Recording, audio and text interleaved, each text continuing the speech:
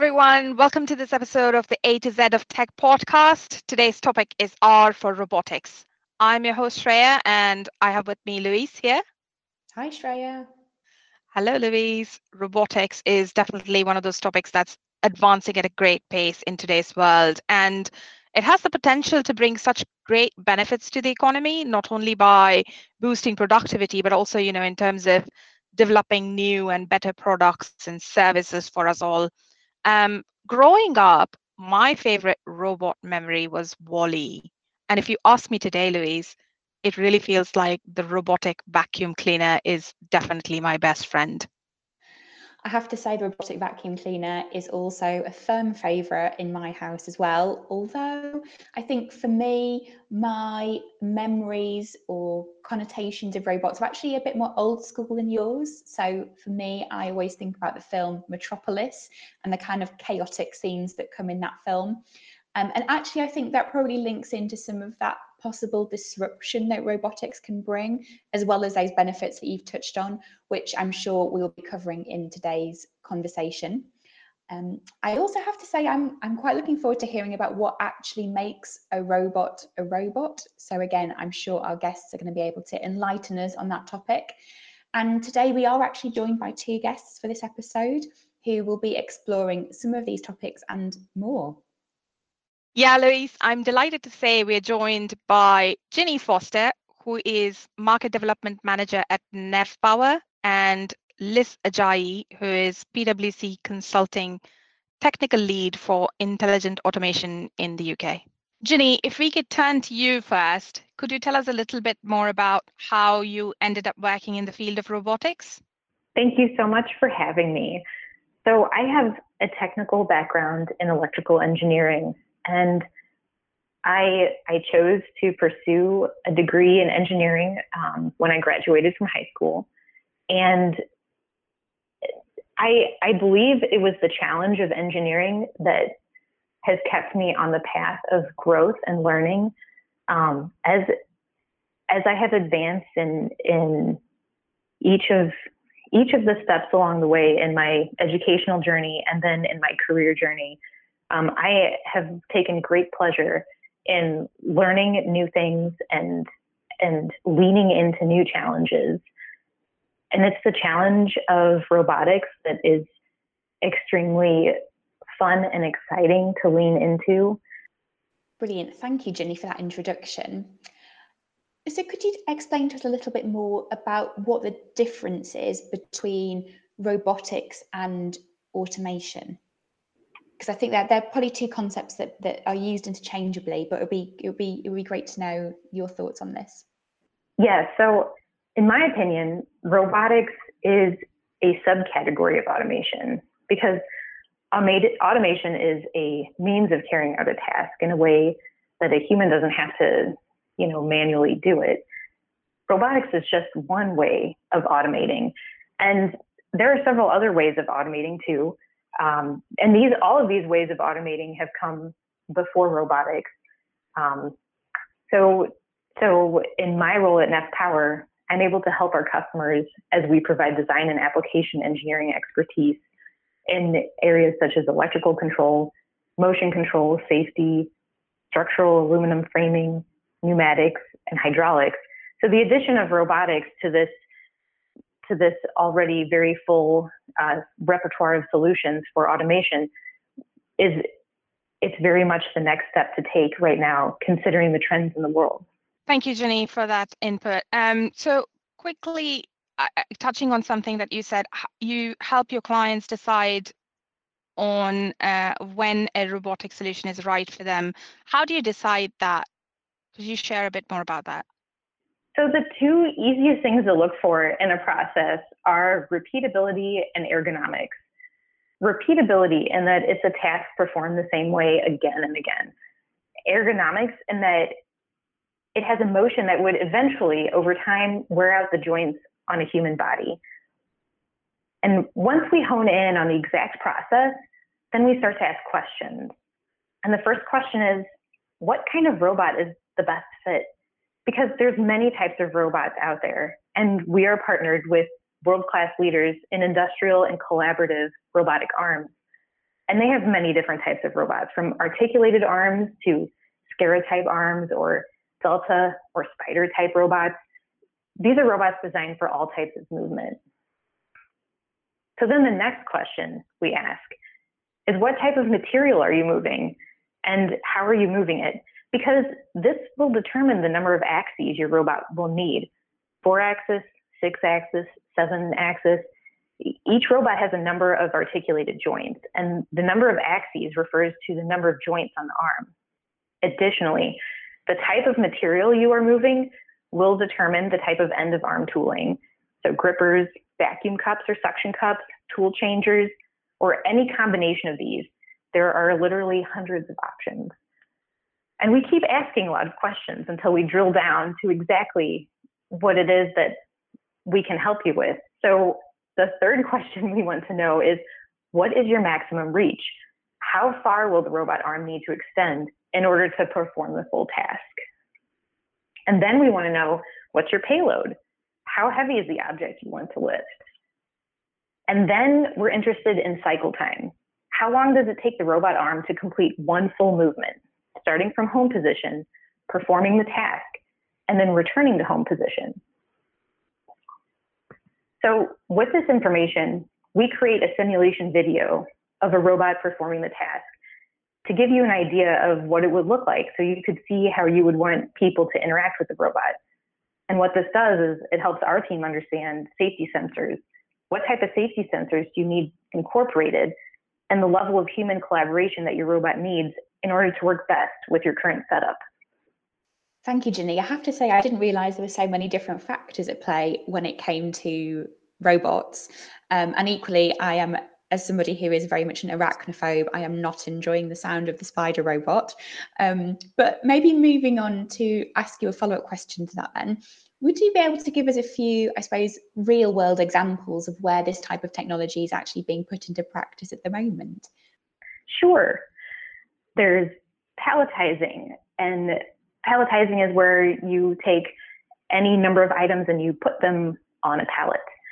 There's machine tending, which is where a robot would be capable of opening and closing and changing a tool within a machine and then starting the machine up again. There's press tending, dispensing, welding, pick and placing. Pick and placing is something that we see very frequently because as products move down a conveyor on a production line, you need to be able to pick them up and put them into a box so that they can go to their next stage. There's painting, there's sorting, bottling, adding the bottle caps to the tops of containers once they're filled with liquid, and just general material handling. That's where we're seeing robots really shine in the world today. And you can see videos of different applications on the Nest Power YouTube channel. And some of these videos show collaborative robots, which work safely alongside humans. And other videos show industrial robots, which can go into human collaborative modes with the help of safety sensors, and then return to full industrial mode and high-speed operations when the humans are no longer standing nearby. Thank you, Ginny. Over the last year, all our worlds have changed a little bit. How has the global pandemic created a shift in the robotics industry? Well, after the global pandemic, there was a kind of enlightenment. People began to realize the fact that robots don't get sick. Robots don't take vacation. Robots are highly repeatable. Robots don't get tired. And robots have the capability to work lights out 24/7. So we're seeing more and more manufacturing companies that are looking for robots to automate their processes. And some people would think that robotic automation is controversial.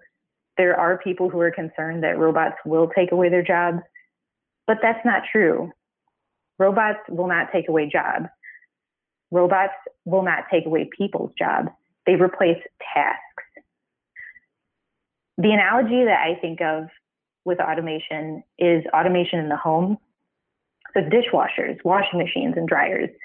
These do not replace people. They don't replace our family members.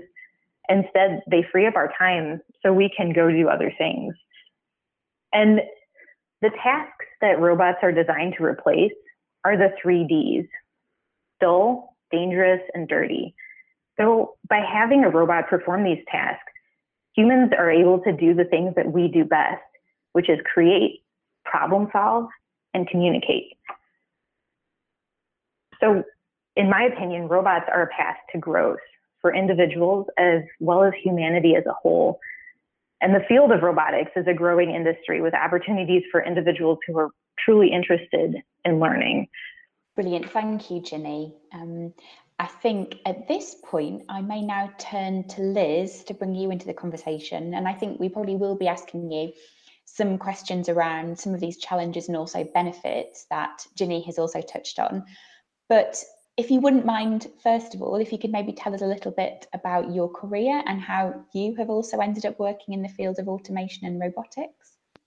Absolutely. Thanks, Louise.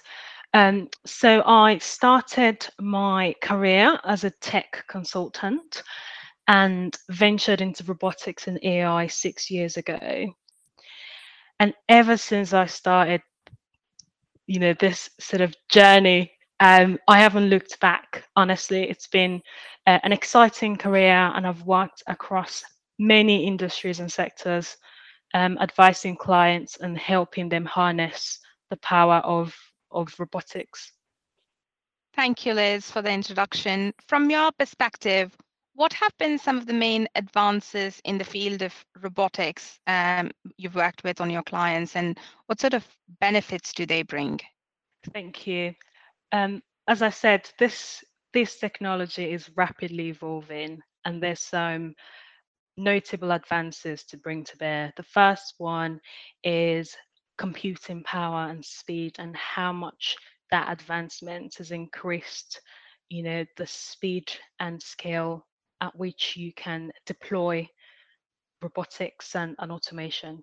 And I have worked with clients to deploy robots on servers, giving them the capacity to work 24/7 and work across many processes. The second advance is around artificial intelligence and how this technology has increased in its capacity to make decisions and demonstrate intelligent capabilities.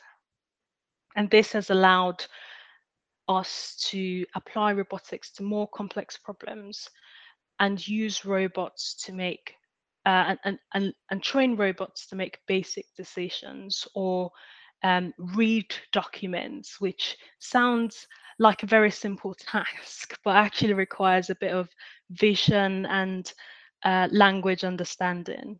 So the advancement around intelligence has really increased the potential of the technology and the type of problems that it can solve. The third advancement is not necessarily around the technology itself, but it's really around the governance frameworks that have been emerging with the platforms and the robotics technologies out there in the market. And this is enabling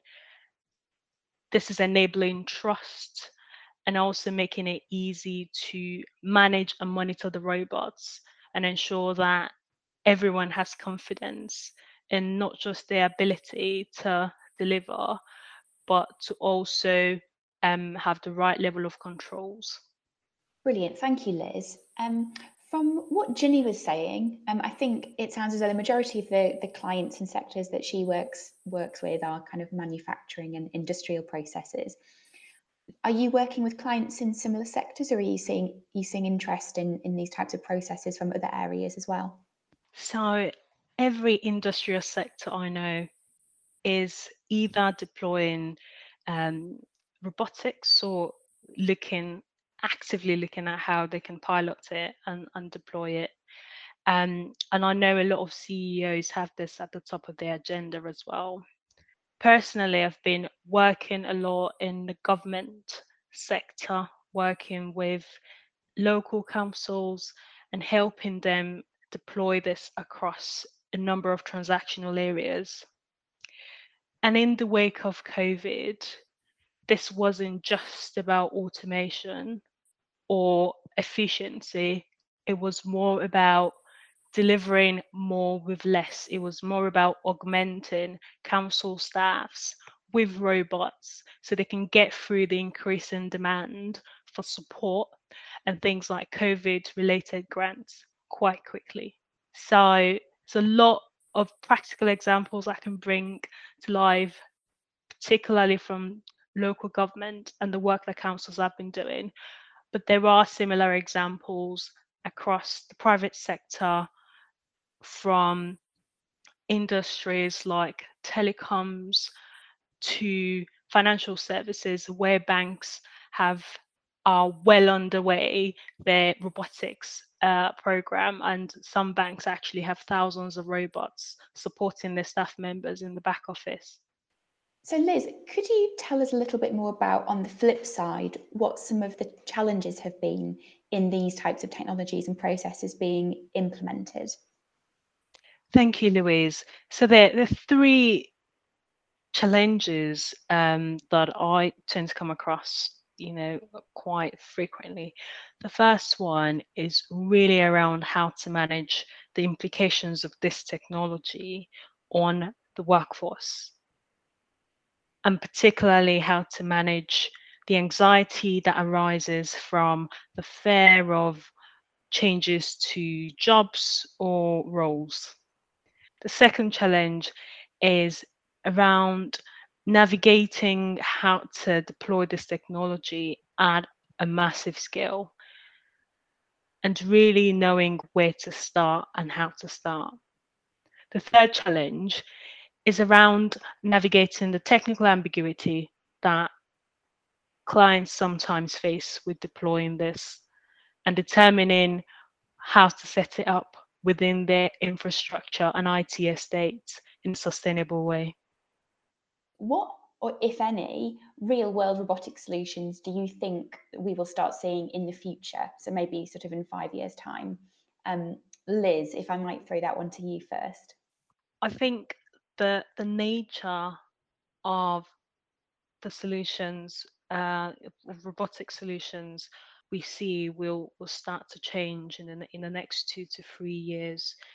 And I think it would move away from robotic applications relating to transactional administrative work to seeing robotic applications in specialist fields. And I think that new genre of robotics will be designed to assist and augment humans. It would be designed, they will be designed to work more closely alongside humans in fields like law, and particularly in the medical fields as well, to help with heavy lifting and as much work as a robot can do. So the humans are laser focused on solving complex problems. So in the future, I am looking forward to having a robot that helps me in my day-to-day role, so I can spend less hours at work. But on a serious note, I think I'm looking forward to doing more and doing more of what I love, with the support of a robot that works alongside me on my laptop and helps me with a lot of the administrative but also repeatable stuff that I do today. I like the sound of your robot, Liz, and I would very much like to meet it when he arrives. I'll probably name it after you, Louise. Thank you. Ginny, if I might put the same question to yourself about future expectations, maybe on that hardware side rather than the software side that Liz has touched on. Thanks, Louise. So advanced vision systems are the game changers, and we happen to be partnered with the world leader in safety and vision sensors for robotics. And you can see their LiDAR and 3D cameras changing the world of autonomous mobile robots right now. So already inputs from advanced vision systems are allowing autonomous mobile robots, or AMRs, to navigate warehouse and office environments in real time. And going back to what Shreya mentioned in the introduction, the very similar technology, in fact, it's very similar algorithms that allow those vacuum cleaning robots to navigate. Imagine that on an industrial scale. Imagine that underneath pallets.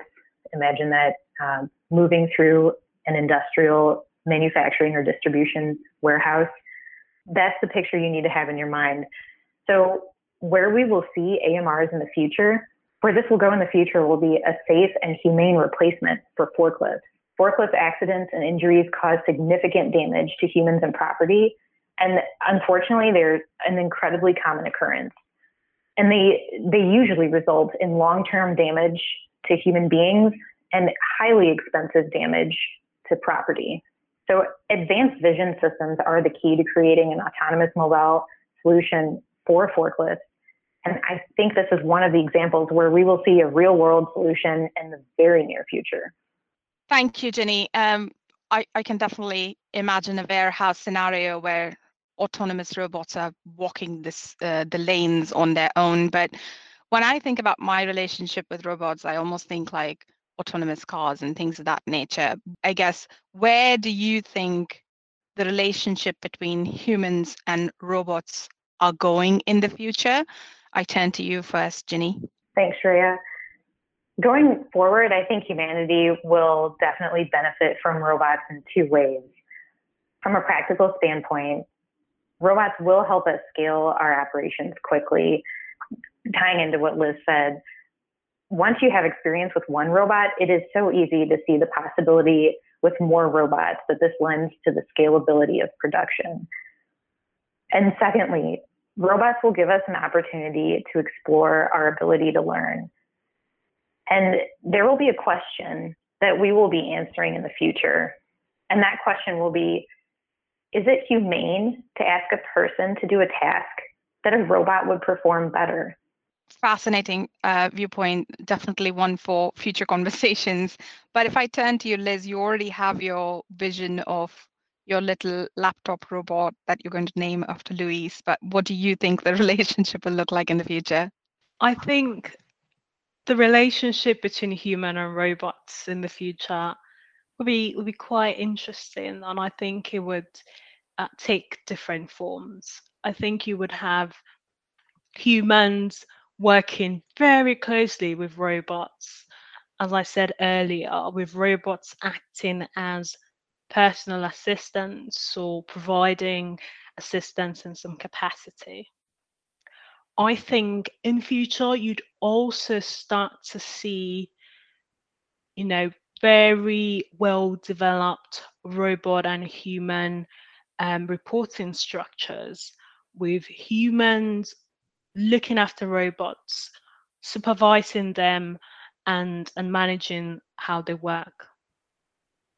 I think what is probably most exciting is how robots and humans will work alongside in the future to innovate, to solve problems, particularly in sections where we haven't been able to innovate really quickly because of reducing human capacity. Wonderful. Thank you both for that discussion. I guess for our listeners, Ginny, do you have any recommendation of reading resources? Absolutely. There is a book I recommend, and the book is called Mindset by Carol Dweck. This book describes how we have two basic responses when we're faced with a challenge. We can either respond with the fixed mindset, which is generally one that fears change and believes we are incapable of learning new things. Or we can respond with the growth mindset, which is open to learning and enjoys challenges because they help us reach our full potential. And the industry of robotics is growing. This is an ever-expanding horizon. And for those people who are interested in learning, this is a great opportunity to start right now, today. You can find me, Ginny Foster, on LinkedIn. That's Ginny with a G. And you can see more videos on Nest Power's YouTube channel and on our website. Thank you, Ginny. I turn to you, Liz. Any recommendations for our listeners? So My recommendation would be to tap into the research out there around the future of robotics as a technology, but also how it would impact the world of work. And PwC has particularly done a lot of research in this space, which is all accessible on the website. But I'm also happy to talk about robotics anytime. So I am on LinkedIn as Elizabeth Ajayi, and I constantly share blogs and content around robotics and the work that I do. Brilliant. Thank you, Liz, as well there. I think as we've actually really heard from both of you, obviously the world of robotics is not just evolving, but also bringing new solutions to how we work and how the wider world is operating. Obviously, Louise, the laptop robot, will be coming to an office near us in the not too distant future. But on a more serious note, a big thank you to both yourself, Liz, and to you, Ginny, for joining us today and taking part in this discussion. And also thank you to our listeners. Thank you for joining us as always. You can find us on all reputable podcast outlets by searching for the A to Z of Tech. And as always, don't forget to subscribe so you can join us for our next episode.